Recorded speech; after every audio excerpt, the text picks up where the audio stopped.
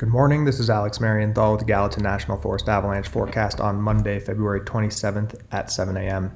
This information is sponsored by Cooke City Motorsports, Stronghold Fabrication, and Alpine Orthopedics and Sports Medicine. This forecast does not apply to operating ski areas.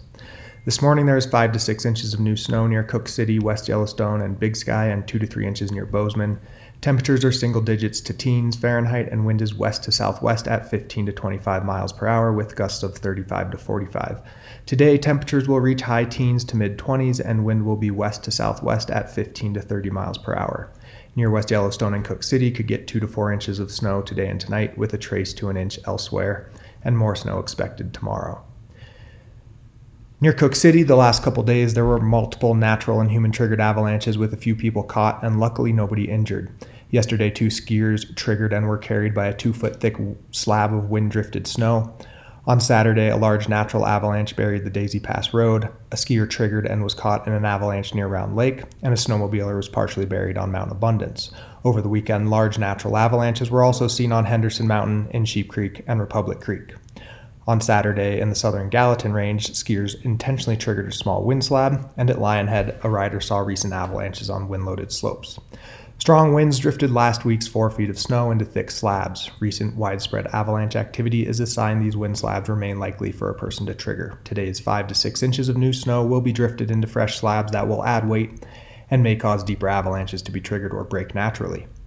Avoid travel across steep wind-loaded slopes and minimize time spent below them. On non-wind-loaded slopes, carefully assess the stability of new snow and dig to look for potential buried weak layers. The avalanche danger is considerable on wind-loaded slopes and moderate on other slopes near Cooke City, the southern Gallatin, southern Madison Range, and Lionhead area near West Yellowstone.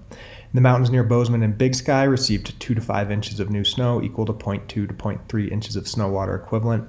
Moderate west to southwest wind will drift the new snow into thicker slabs that are possible to trigger. On Friday, there were natural and human-triggered slides reported near Big Sky and Highlight.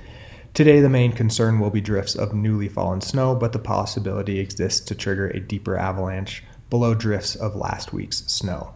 Be cautious of wind-loaded slopes, which are often found below cornices, convex rolls, and on the opposite side of scoured ridgelines. If you plan to ski or ride steep slopes, choose slopes that do not have fresh drifts and dig down a couple feet to assess stability of last week's wind-drifted snow. Watch for cracking across the snow surface around your feet or skis as a sign the new snow is unstable. Today, the avalanche danger is moderate in the Bridger Range, northern Gallatin Range, and northern Madison Range. Please share your observations of avalanches, snowpack, or weather if you're out and about. You can submit them to our website, email mtavalanche@gmail.com, or call 406-587-6984.